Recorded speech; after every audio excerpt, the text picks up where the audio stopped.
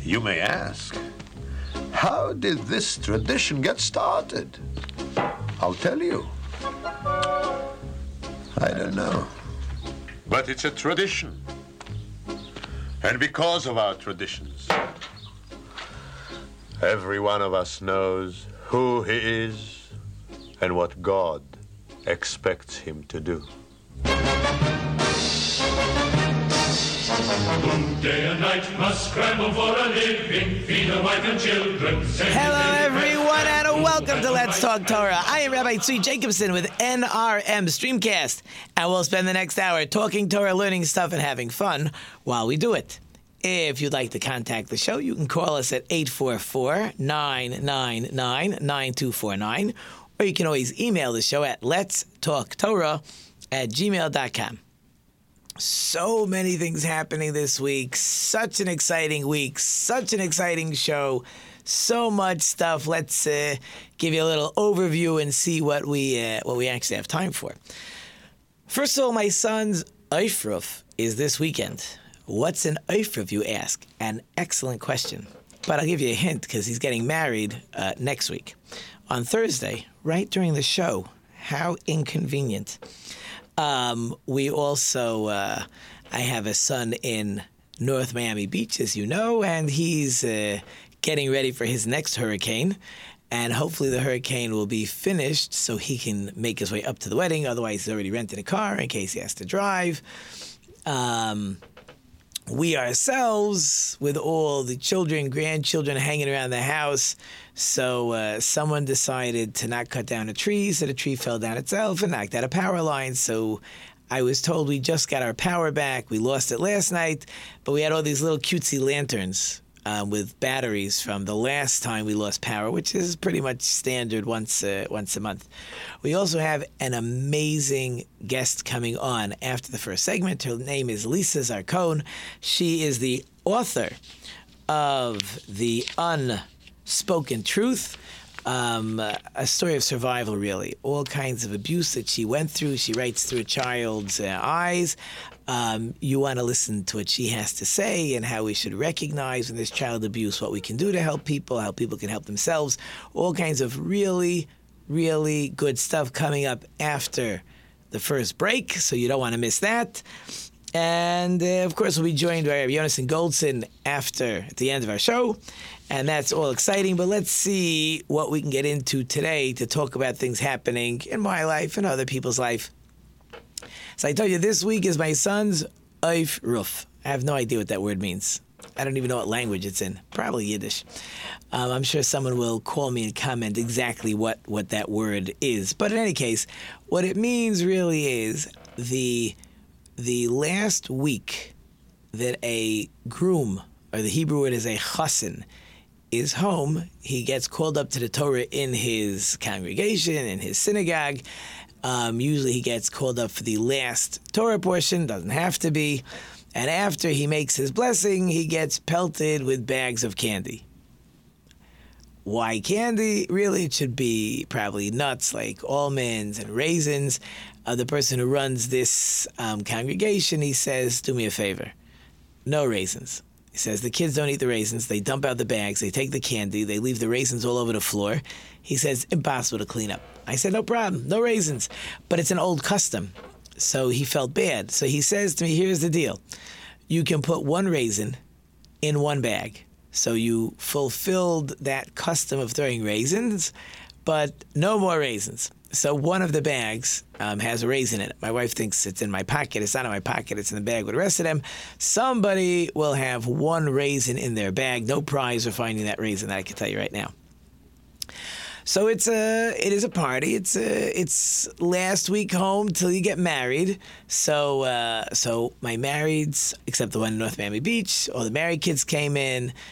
Grandchildren are running around the house. It was a little hard yesterday with no electric. But now the electric's back, it shouldn't be so bad. So they're running around, and we're forever going back and forth to the grocery store. You got to buy chicken, got to buy hot dogs, got to buy buns, got to buy cereals, got to buy milk. You know, they eat, which is good. So you forget how many people you're feeding. So where it's like a constant train going back and forth. just about everybody's back from camp already. Camps are on the wind down. I know in my neighborhood, some public schools have started already. My last tour on the way driving back home. Again, finishing up camp and stuff like that. So it's all an exciting time. We'll have a nice, chilled, as they say, weekend with my son. We'll talk. We'll bother. We'll chepper. We'll see how much he can handle. Once he can't handle it, he'll say, okay, you guys stop bothering, and then we'll just move on with life. And next week, we'll all head towards New Jersey for the wedding. Can't wait. It's going to be exciting. Going to be fun. If you're in the neighborhood, please come. My pleasure. You'll call me if you don't know the location. In any case, that's the Ofer getting ready for. We'll see if we have extra time, if we want to get into what happens by an Orthodox Jewish wedding. People always ask me, is it a large wedding? I say, what do you call large? So most people say to me, 200 people is a lot of people. I said, if 200 people is a lot of people, this is going to be a really large wedding. It's actually beautiful. In this area in Lakewood, they do it right. Family will sit, family will eat, family will be there the whole evening, but everybody who lives in the neighborhood or 5 miles out of the neighborhood, they drop in, they drop out, they dance for a few minutes, they do sit down to eat, they don't sit down to eat. It's very good. So you get a large crowd coming in, going, coming, but you're not holding anybody hostage for 3 or 4 hours. So it's all really very beautiful. But again, later we'll see if we have time. I want to get into the Torah portion a little bit. We'll see if we get into some of the nuances and some of the interesting customs that actually take place by a Jewish wedding, if I don't have time this week. So next week we're going to do a rebroadcast because the wedding's on Thursday. Can't really be here. But the following week, maybe we'll get into some of the nitty-gritties of some of the wonderful, meaningful, beautiful customs that take place at a Jewish wedding. So we'll do that in a couple weeks. So this week's Torah portion gets us ready for really in a couple weeks, where we talk about blessings and curses. The Torah portion starts out. I'm placing before you, God says, blessing and curse. And throughout the Torah portion, God keeps reminding you, make sure you choose blessing. Don't choose curse. Now, that sounds strange. I mean, don't choose curse. Who would choose to be cursed? Why would somebody choose that? So it almost reminds me of what happens in my classroom. And maybe as parents, I watch parents also do this. We all make choices. Children make choices. When you make a choice, there's a consequence. As adults, when we make certain choices, there are consequences. Obviously, there's very bad choices. Somebody, God forbid, wants to drink and then drive and gets pulled over. Forget about an accident, God forbid. You made a choice, right? You chose to drink. Well, there's consequences for being caught. Very big consequences.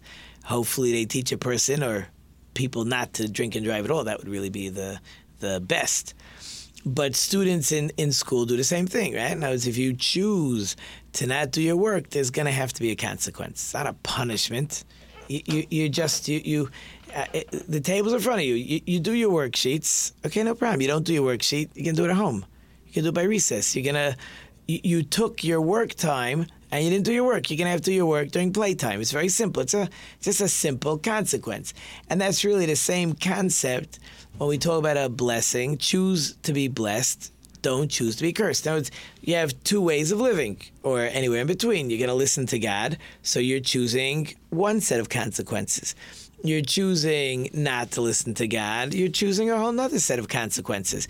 You're not choosing. I mean, you are choosing. You're choosing to be either blessed or you're choosing to be cursed. That's your choice. So God is over and over warning you, again, like a teacher warns the students. I'm begging you, do your work now. Otherwise, you're going to be upset later. You're going to have to do it. And you're not going to be happy. And you're going to complain. You'll be in a bad mood. Make sure you make the right choice, because every choice we make comes with a consequence, whether it be good or, unfortunately, something we're not so happy with. So that's the beginning of this week's Torah portion. That God says, please choose blessing. Don't choose to be cursed. And we have later Torah portions that start talking about what those blessings actually are, what those curses actually are. That's for another week. So many things happen in the Torah portion. Okay, I should have time to get through this next one. So very interesting. And this was, we had a guest probably a couple months ago. We talked about altars and sacrificing and private altars and public altars and the temple and the altar in the temple. We touched on some of that stuff. So what's interesting was there were definitely periods in our history where it was normal that you would have a private altar in your backyard. You want to bring a sacrifice to God? I mean, certainly the idol worshippers all had their private altars, or they would have public ones, but it was a very normal way of life to have a private altar. Very normal. However, as time went on, as in the desert, it seems they did not have private altars. They just had the tabernacle. Then they go into the land of Israel, and they could have private altars. Then there was going to be a period of time where the tabernacle was moved to a place called Shiloh. And again, it would seem, for the most part, private altars were more than frowned upon, were off limits. Then that tabernacle was destroyed. Again, you had a period where you could have a private altar. Then there was a time with what's called Nov and Givon. And then finally you get to the temple itself, first temple, second temple. Once those are built, no more private altars. So again, the private altar was used if you wanted to bring a private sacrifice. You couldn't bring every sacrifice you wanted. You could bring like donation, like I just want to burn a sacrifice to God, so I'll take this cow, sheep, and sacrifice it. Those sacrifices we've talked about in the past, sin offerings and other stuff, those are really off limits on a private altar. Okay, fine. So why do I bring this down? So there's clear rules and regulations when you can have a private altar and when you cannot have a private altar. Now I'm going to tell you another law in this week's Torah portion, and then we're going to put some things together so we have the whole story. So there's a very interesting set of laws about a false prophet. Somebody comes along, he claims God told him whatever God told him, and God wanted him to give a certain message. Maybe God wants the Jewish people to do something. And you can have a real prophet and a false prophet. The problem is, how are you supposed to know if a prophet is real or if a prophet is plain, is a shyster? How are you supposed to know? So certainly one of the rules on it has to be somebody we know. We know who he is, what he is. He's a spiritual person. He's a holy person. It seems to be the right kind of person. But even that's not really always enough. What happens is, for us to trust a prophet many times, we need a sign. We need a miracle. It's going to rain. It's not going to rain. Something that a regular person wouldn't know. And he's going to say, God's going to do this. If God does what he says, pretty much you can know that he is going to be a prophet. You can trust him. So now the Torah comes along and says something fascinating. What if this guy comes along and he does miracles and he claims he's a prophet, and then he says, some of those laws that God talked about, you don't got to do them no more. Or, God said there's 613 commandments. He told me to add another 6. He likes the number 619 better. So, what do you do? So the Torah says very clearly, if the prophet is coming to change the Torah, he's false. Doesn't matter what miracle he did. The easiest example is the prophet says to do some type of idol worship. If the prophet says to do some type of idol worship, I don't care if he made the sun stand in the middle of the sky for 2 weeks. He made the oceans recede and who knows, he made new trees with new fruit, doesn't matter. This Torah says clearly, if the prophet goes ahead and says, God wants you to serve this idol in this way, and here's a miracle to show you that's what God wants, the Torah says straight out, he is a false prophet. Kill him immediately. Bring him to court. He's a false prophet. And as the Torah is telling you, anybody who's going to come along later, and he's going to be able to do a miracle, and he tells you to do a sin, he is a false prophet. End of story. That comes with a death penalty. However, that's not 100% always the rule. The basic gist is that if he wants to permanently change a rule, then he's a false prophet. However, if the prophet is telling you for a one-time deal, God's making an exception for one time, then we listen to the prophet if we know he's a trusted prophet, or if he did miracles, we'll listen to him. Again, if it was for a one-time deal. So there's a few times in history where that actually took place. One is with the famous Elijah the prophet. Elijah the prophet himself changed this rule of a private altar. When did that happen? So what happened was that Elijah, as his job would go to the kings and go to others and say they're sinning and this and that. So he's sitting with the king and some other important people, and somebody in the group made fun of Elijah and said, "Come on, what's going on?" What happened was the city of Jericho wasn't supposed to be rebuilt. And Joshua said, anybody who rebuilds the city of Jericho, so when he starts building, his oldest will die. When he finishes, the youngest will die. So he went to be, as we say, Menachem Avel, to comfort this important person who rebuilt the city of Jericho, and all his kids died. So while they're sitting there, and again, the king is there, this was an important person.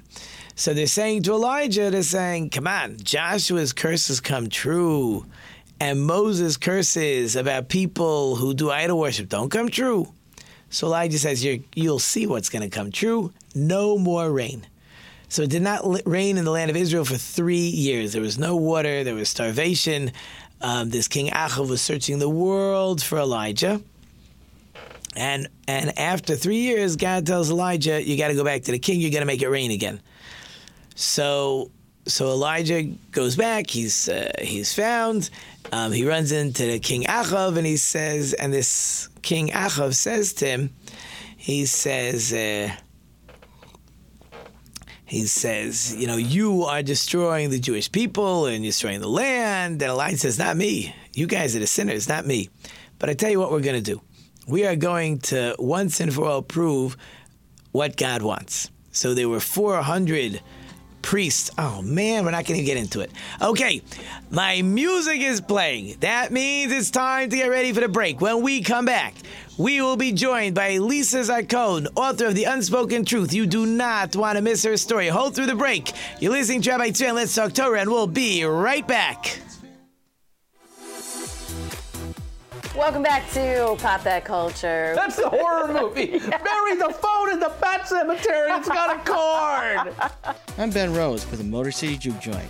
I'll have interviews with musicians and a playlist curated by me just for you. Hello, folks. Welcome to the Greg Russell Movie Show. When I have a couple cocktails, everything's funnier. I still just love that line. Producer, director, how did this whole thing come about for you? Hey, how are you? I'm Gerald Valley, and I want to invite you to listen, watch, share my new show, The Drop-In. It is going to cover skate, music, culture, actually all sports. I have some great guests lined up, and it's to inspire and motivate people to make the most of this life we have. Check out the inspiration, the stoke, and the life of The Drop-In with Gerald Valley.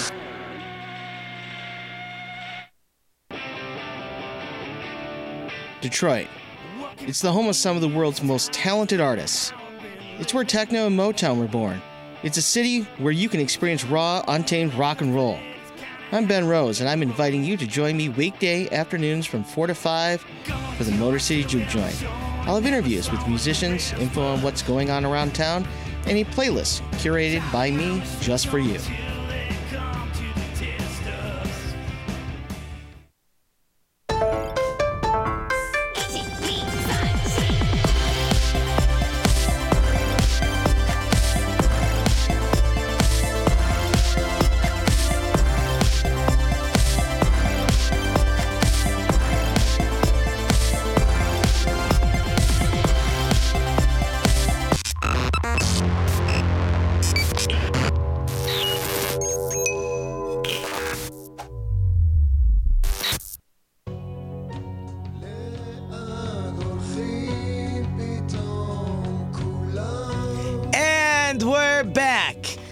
And we do not have time right now to finish what we were discussing before because we are joined by Lisa Zarcone, author of The Unspoken Truth, Regional Director for the New England Area NAASCA.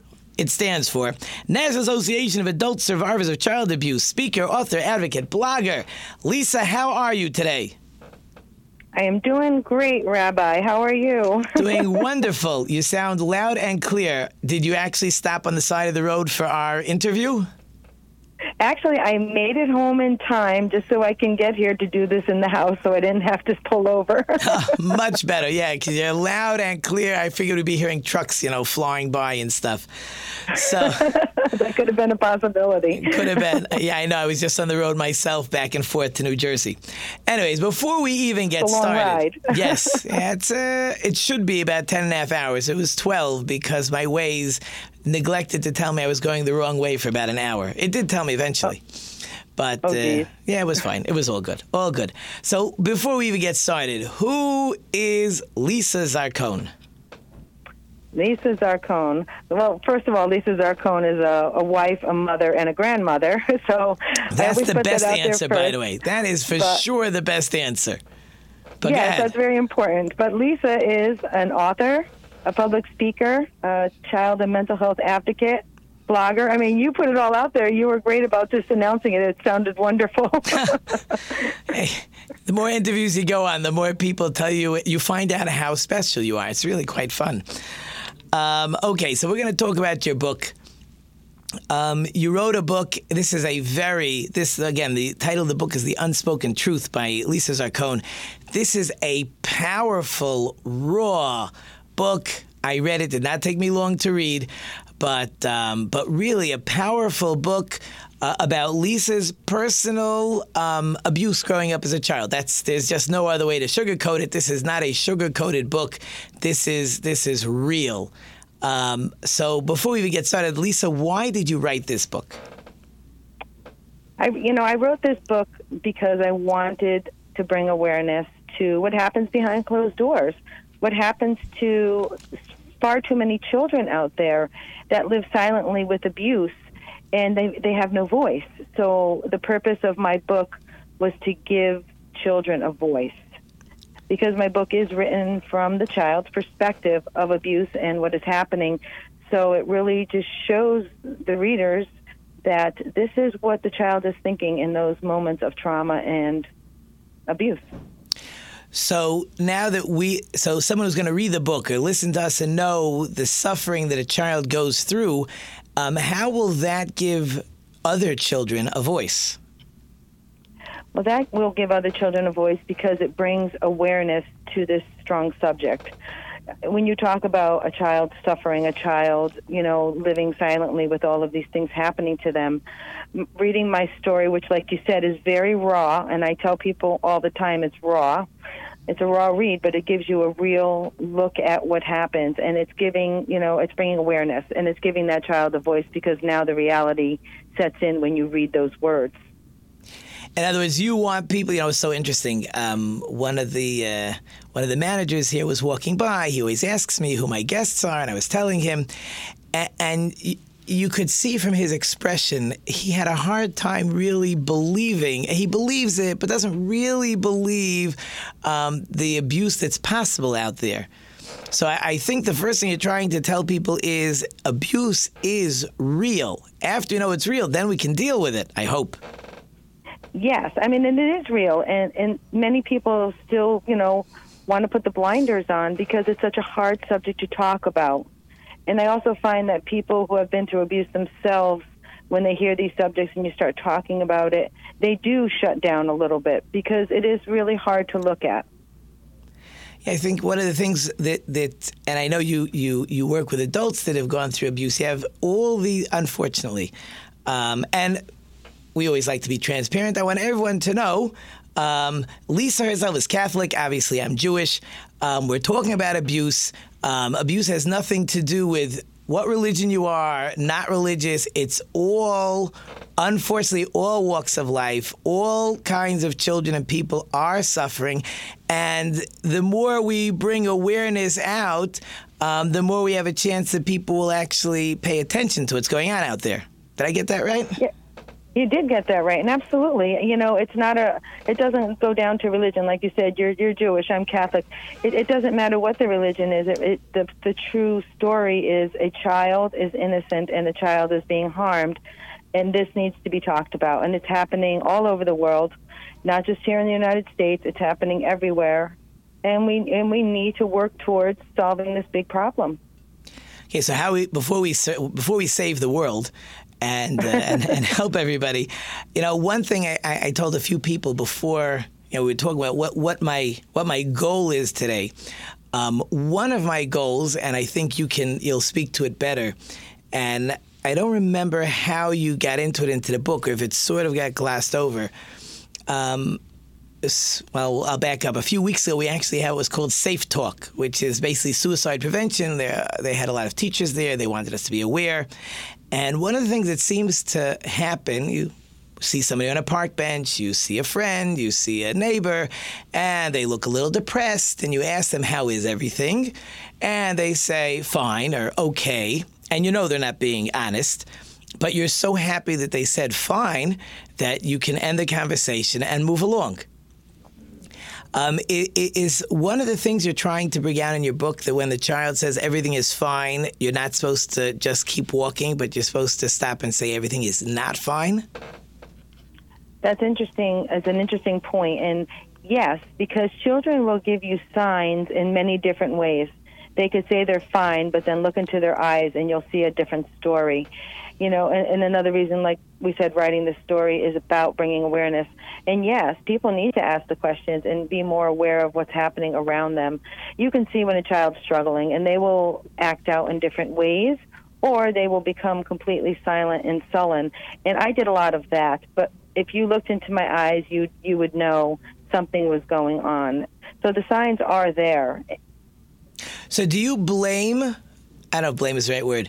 Do you blame, you talk about some of the counselors that you had in school, do you blame some of those counselors for not, like, really getting who you were and just, like, brushing it under the carpet? Well, blame, I wouldn't put blame. I think what I put onto that, first of all, is lack of knowledge, lack of education, sign of the times. I grew up in the 70s. Everything was quiet. Nobody stepped into other people's business. It was always about protocol, which is a huge word that I use all the time, because protocol is a big problem when it comes to others stepping up to help children that are in trouble and that are in need. But I don't blame, but I feel like we need to bring more education all around to bring this story more to the light, bring child abuse to the light. Well, and if we bring it more to the light, then people won't just move along after the child says okay. They'll actually keep talking to the child to find out what's really going on. I would hope so. I would hope that people would, when you take the blinders off, and I think that's what it is too. When we talk about it, we put it out there, and it actually, in a sense of kind of, I hate to use the word force, but it forces people to really look at it. It's like, again, it's a hard topic to look at. Child abuse, sexual abuse, all that is very difficult. But the reality is it's happening. And as adults, it is our responsibility, and it should be in our good faith to want to help and want to save that child. Yeah, I think it is our responsibility.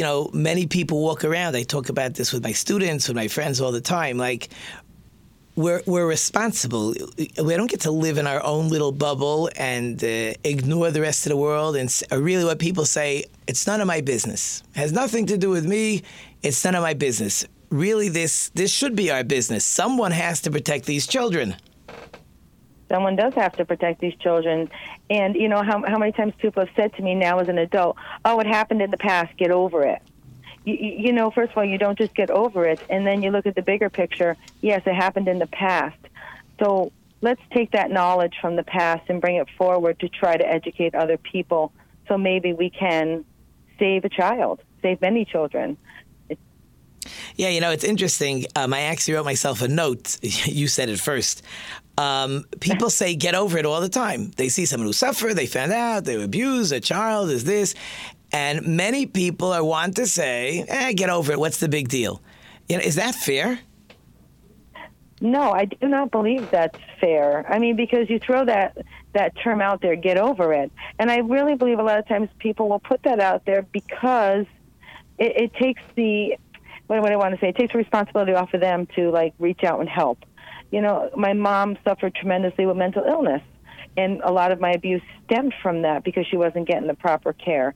But I also remember people saying to her, get over it. How do you get over mental illness when you're struggling? Right. You can't get over the mental. Obviously, that's something that was not in her. She did not have the ability to get over it. She needed the medicine. She needed people to take care of her. For whatever reasons, she was not being taken care of. That's part of the book, part of the story. Right. But the other thing, too, is when you look at that, it's also support. So just like my mother needed support that she didn't get, children need support. When children are struggling, acting out, or having issues, they need support. You need to get to the root of the problem. And so who are the best people to support? And as in your case, your home situation was not one that was going to give you support. So who should these children get support from? Well, as a child, it's sad to say this, but I waited for a very long time to be saved, to be rescued by my family, to be rescued by maybe my teachers or my neighbors. At one point, it was just to be rescued by anybody who would take notice. But I do believe children, and the more we educate others, then children are reaching out. We can do this through schools, through doctors' offices, through youth groups, all different ways, through the churches. There's different ways that we can support and help children. That's really that point that you brought out, that you yourself were waiting to be saved, and I have music playing in the background. Lisa, I have to take a quick break. Can you please hold through the break for us? Absolutely. Great. So, you're listening to Rabbi Tzvi. I'm joined by Lisa Zarcone, author of The Unspoken Truth. Please hold through the break, and we'll be right back. Why are we here? What makes a person truly good? For those answers, you're going to have to take a philosophy class. But if you're more interested in who would win in a fight between R2-D2 and a Dalek, watch Get It to the Geeks.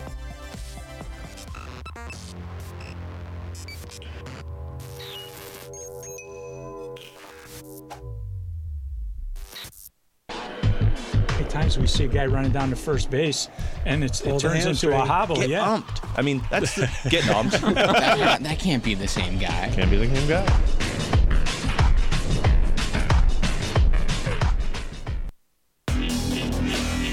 I'll tell you what happened. G'day, Morty. I got the Szechuan sauce. We're at C2E2 with the legendary Chris Claremont. Greetings, my fellow geeks. My name is Jordan Trevelyan, and this is Get It to the Geeks. We are here with David Yost, the original Blue Power Ranger. Nobody promised you when you bought the thing on PS4 that you could play it on Switch. But your excuse is garbage. I'm gonna pull out my crossbow. All right, sweet chainmail armor. Let's see what you got.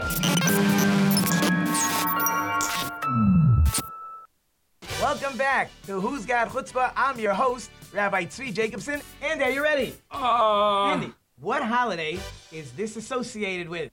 Oh, boy.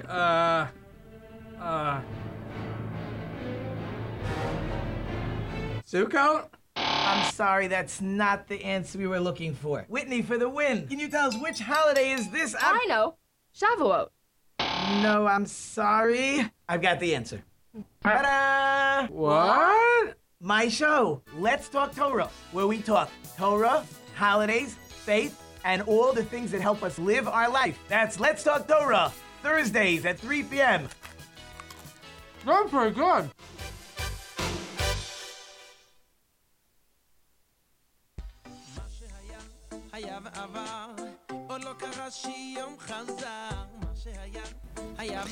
And we're back. And Lisa, are you still there? I am still here waiting on you. Oh, good. Thank you so much. So you're listening to Lisa Zarcone, author of The Unspoken Truth. And we're talking about child abuse. And really right now our main goal is the point of Lisa's book, is to create awareness. People need to know there's such a thing as child abuse. People need to know that when the family can't step in, there's other people out there that can step in. There are schools, there are counselors, there are synagogues, there are churches. There's ways where you can help this child, and it really becomes our responsibility. And what's interesting, we left off with, Lisa, is you said as a child, you were waiting to be saved. And again, yes, I was. And it suddenly came up in our Safe Talk that people who are contemplating suicide will tell you, this you probably know, I know you're involved in counseling, they will tell you, numerous times I told people I wanted to be saved. I told people I was contemplating suicide. They never said they were contemplating suicide, but they did give lots of signs and to tell people help. And either you're going to just ask the next question, how can I help you? Or you're going to go on your merry way, which hopefully people won't do. Right. And there are many signs that people do give. And even back in, when I was a young girl, I thought of committing suicide, and I did try at one point. And I was giving all the signs to many people, and they were ignored. And, I'm grateful today that I'm here and that didn't happen. But I had hit such a low point in my life that that's where I was. And it's sad to think that so many people out there, young and old, feel that way, that they hit that point where there's nothing left. Yeah, it's unbelievable. And I actually, if I remember the book correctly, it was your mother that saved you? Believe it or not, and my mother was the one who showed up. I mean, I could tell you briefly, I was standing on the top of a waterfall. I was planning on jumping and hitting the rocks and ending it all because I just couldn't take the abuse anymore. And my mother shows up and is screaming at me to get down. And in my mind, it was really confusing to me because my mother was so distant and so vacant and gone from my life, even though we were living together. And here it was, this moment of clarity that she comes in and tells me, get down, knock it off, you need to come home. And then the hard part was bringing me home and then never talking about it. It was never brought up again. So I was left with all those feelings, nothing was settled, nothing was worked through. It was just sitting there heavy. So what did you, some people, unfortunately, cannot cope. They don't know how to deal with it. They cannot protect themselves. But you survived. And you had a great blog this week, which I read, which, again, if somebody wants to go onto her LinkedIn account, it's probably on your Facebook page. Lisa has a wonderful blog with her story. And you have your catchphrases there that I think helped you and could help others survive. What are your catchphrases? Yes. My catchphrases, and these did help me survive. I two things that I told myself: I am worth it, and I deserve better. I remember staring in the mirror that day and looking at myself, and I was lost, and I just knew that something had to change. And I started telling myself those words, and I started writing them down. I journaled them probably 100,000 times over. I just kept writing it and writing it, reading it back to myself, willing myself to stay strong. And those two catchphrases did help me overcome a lot. Yeah, they're both, and I'm sure there's a lot of psychological reasons, writing down, talking to yourself. All these things are all true, all important. But yeah, one is you are worth it. You may not know why, but first you got to convince yourself you are worth it, and then we'll figure out why later, but you are worth it. And the second line is even better, is you, in your case, you deserve better. So yes, go ahead. And mindset. I think it's willing your mind, strong mindset. Yeah, I mean, it's amazing that you could go through all the abuse and still be able to tell yourself, because this is what the counselors, the psychologists are supposed to be telling you, that, but you figured it out on your own. Do you know how you came up with this idea that you deserve better, or it just came? Well, I could tell you this, that this episode, what happened with me, the life-changing part, came after a really horrific episode of abuse. I was attacked, and it was horrific, and it was devastating. But after that, it left me angry, and it left me to the point where I've had enough, and I felt and looked at myself and said, I need better. I need something different. And I always had a deep sense of faith. Faith was always big for me. Even at a young age, I always called myself the old soul because I always thought on a deep level. But it's like it did come to me. It was like, this is it. It's time to change. And I fought for it. I fought really hard for it. And you won, which is even better. How old were you when that took place? I was about 13 and a half, about 14, I'm going to say 14 years old. I was young, and I had already been through a tremendous amount of mental abuse, physical abuse, emotional abuse. Sexual abuse came into play by a different abuser, not my mother. But all that just hit a boiling point. And after that last act of abuse, I was just done. I needed change. Amazing. And writing the book was part of the therapy? Absolutely. Writing the book was part of the therapy. It took me 6.5 years from start to finish. I did have to stop in between. I did have to tap into those old, dark, deep memories. To write from the child's perspective was very hard to do. So I had to take it in stages. But on the upswing of taking it in stages, I healed along the way. I was able to process all these things that happened to me and put them to rest. So it was a wonderful experience all the way around, even though it was an extremely hard experience. I mean, for anybody, the healing journey is hard, and it was difficult. But boy, what an amazing gift in the end. I mean, as raw as my story is to read, it really is helping a lot of people, and that is the goal. Oh, amazing. And I know you talked about this at the beginning of the book, and I don't know if you could do this for everyone. It was part of your healing process, the ability to forgive? Yes.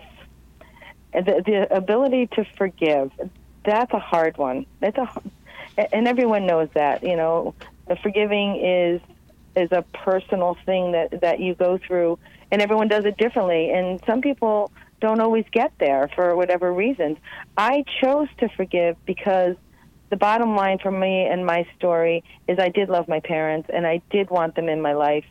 And I took their thought process and their perspective and put myself there and thought and saw through their eyes. And that is how I came to a point of healing, because I was able to understand what they were going through.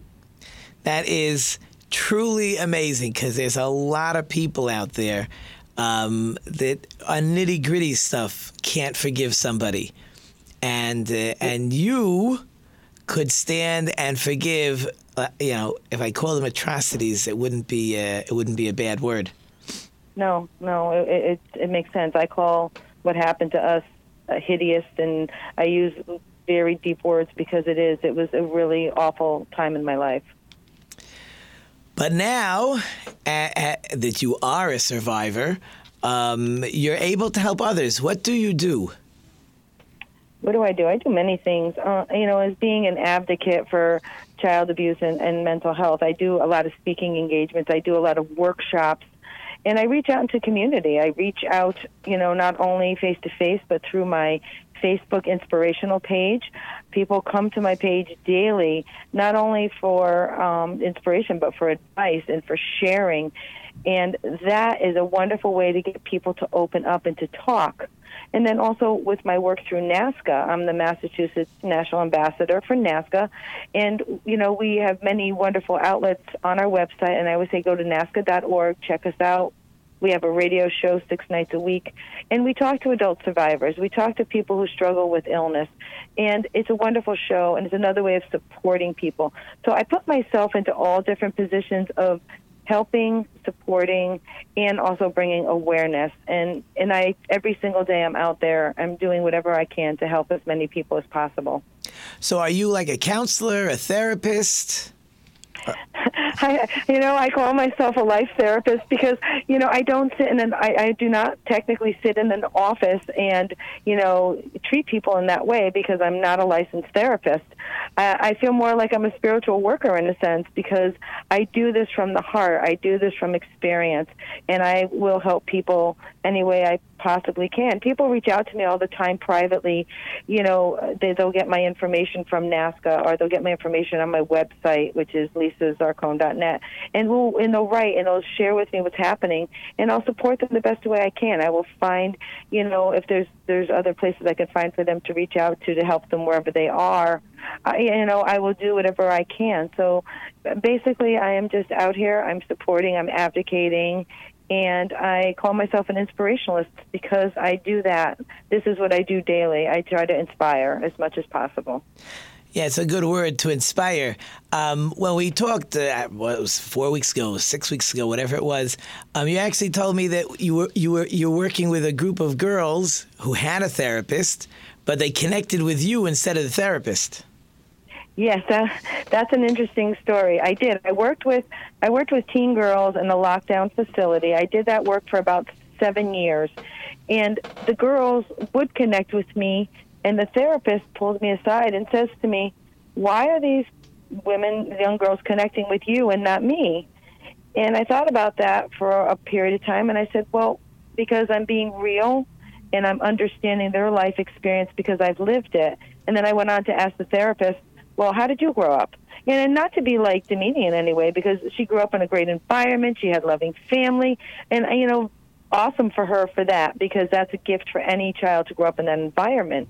But what I said to her is that you have to think from their level. You have to think from their standpoint. When you can take yourself and look through someone else's eyes and understand their feelings, that's when you get a true connection. Wow, unbelievable. Lisa, I have about a minute and a half left.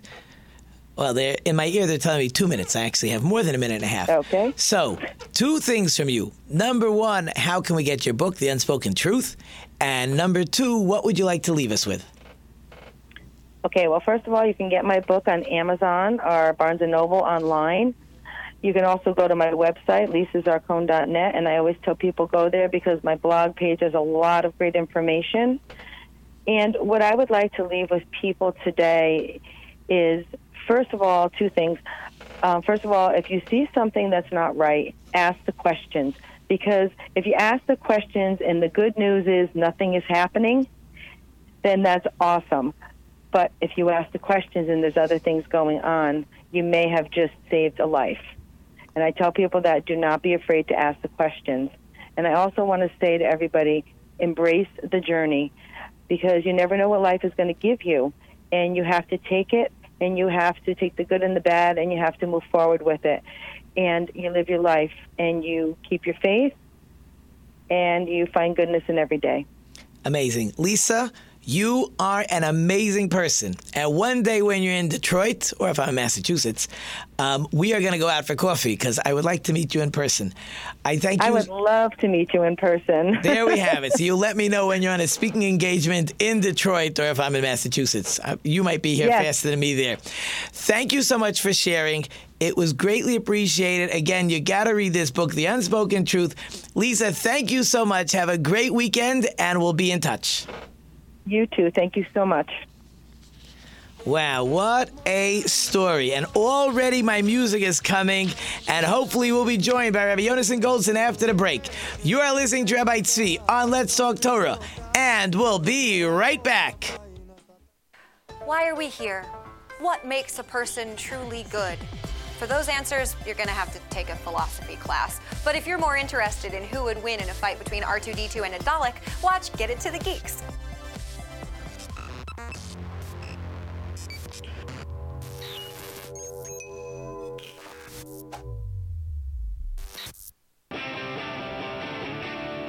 Detroit. It's the home of some of the world's most talented artists. It's where techno and Motown were born. It's a city where you can experience raw, untamed rock and roll. I'm Ben Rose, and I'm inviting you to join me weekday afternoons from 4 to 5 for the Motor City Juke Joint. I'll have interviews with musicians, info on what's going on around town, and a playlist curated by me just for you.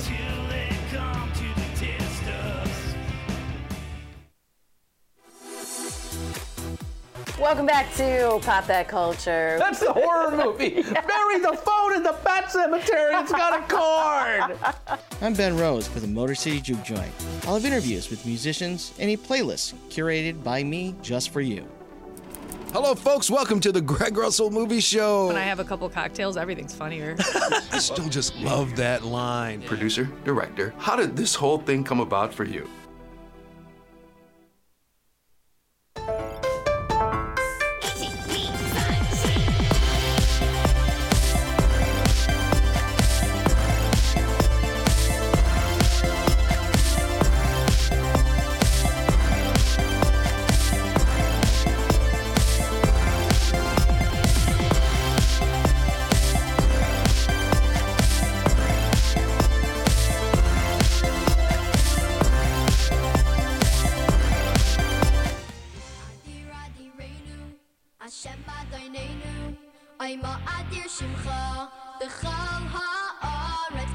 And we're back.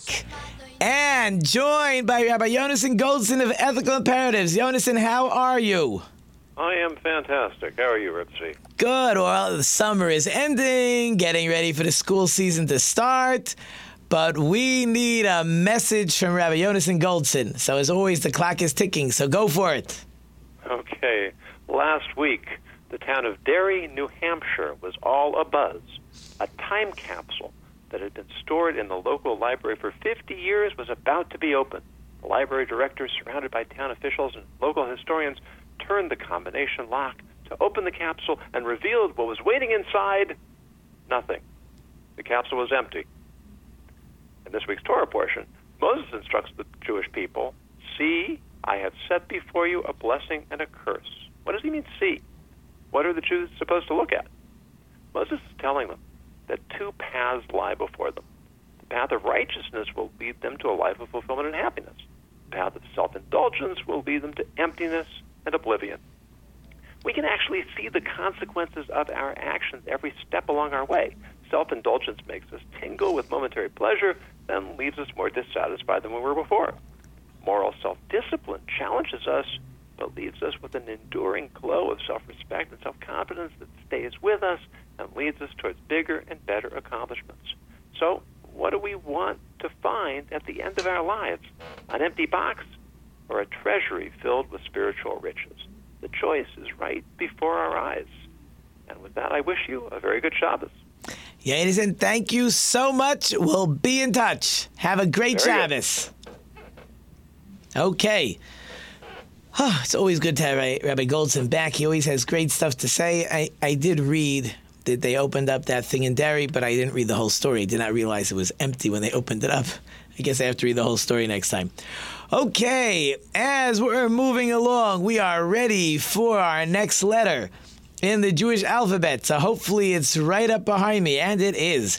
And that is the letter Samach. The letter Samach is a circle, and it makes an S sound. This morning I woke up and said, well, if it makes an S sound and it's a circle, then how come in English it begins with a C? I have no idea.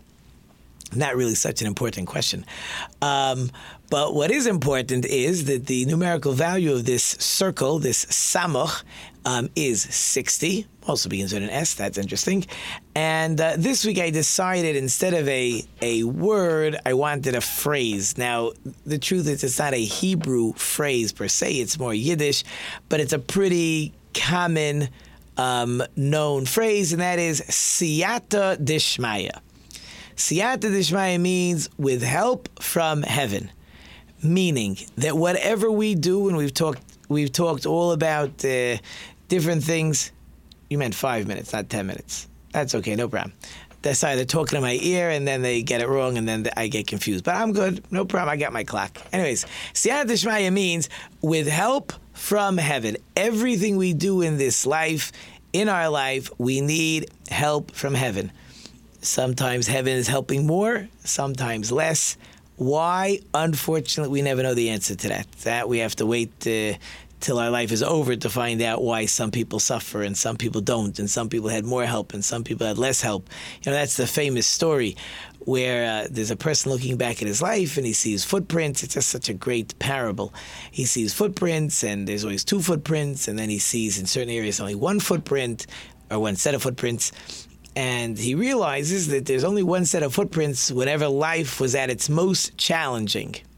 So the man, lady, person says to God, How come when life was tough, you seem to have disappeared? There's only one set of footprints when my life was hard. He says, no, God says.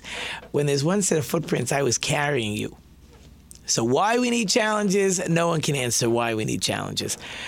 But to know that God is always there helping us, that certainly makes it easier to go ahead and move on with life. It's almost like we're going to put this in brackets. At the beginning of the show, we talked about Elijah the prophet, and he was talking to Achav. I didn't get to finish it, so I'm going to take a minute to finish it, and then I'm going to wrap up the show.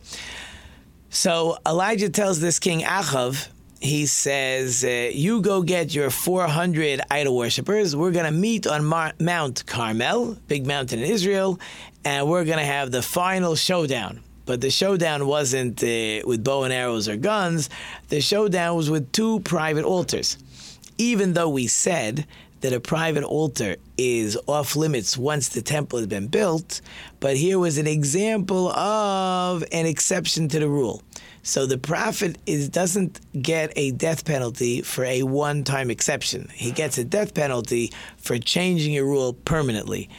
And the deal was each one made an altar, each one could sacrifice, and they do everything they wanted except light an actual fire. So those 400 guys are busy dancing around and screaming, and no fire comes to consume their sacrifice.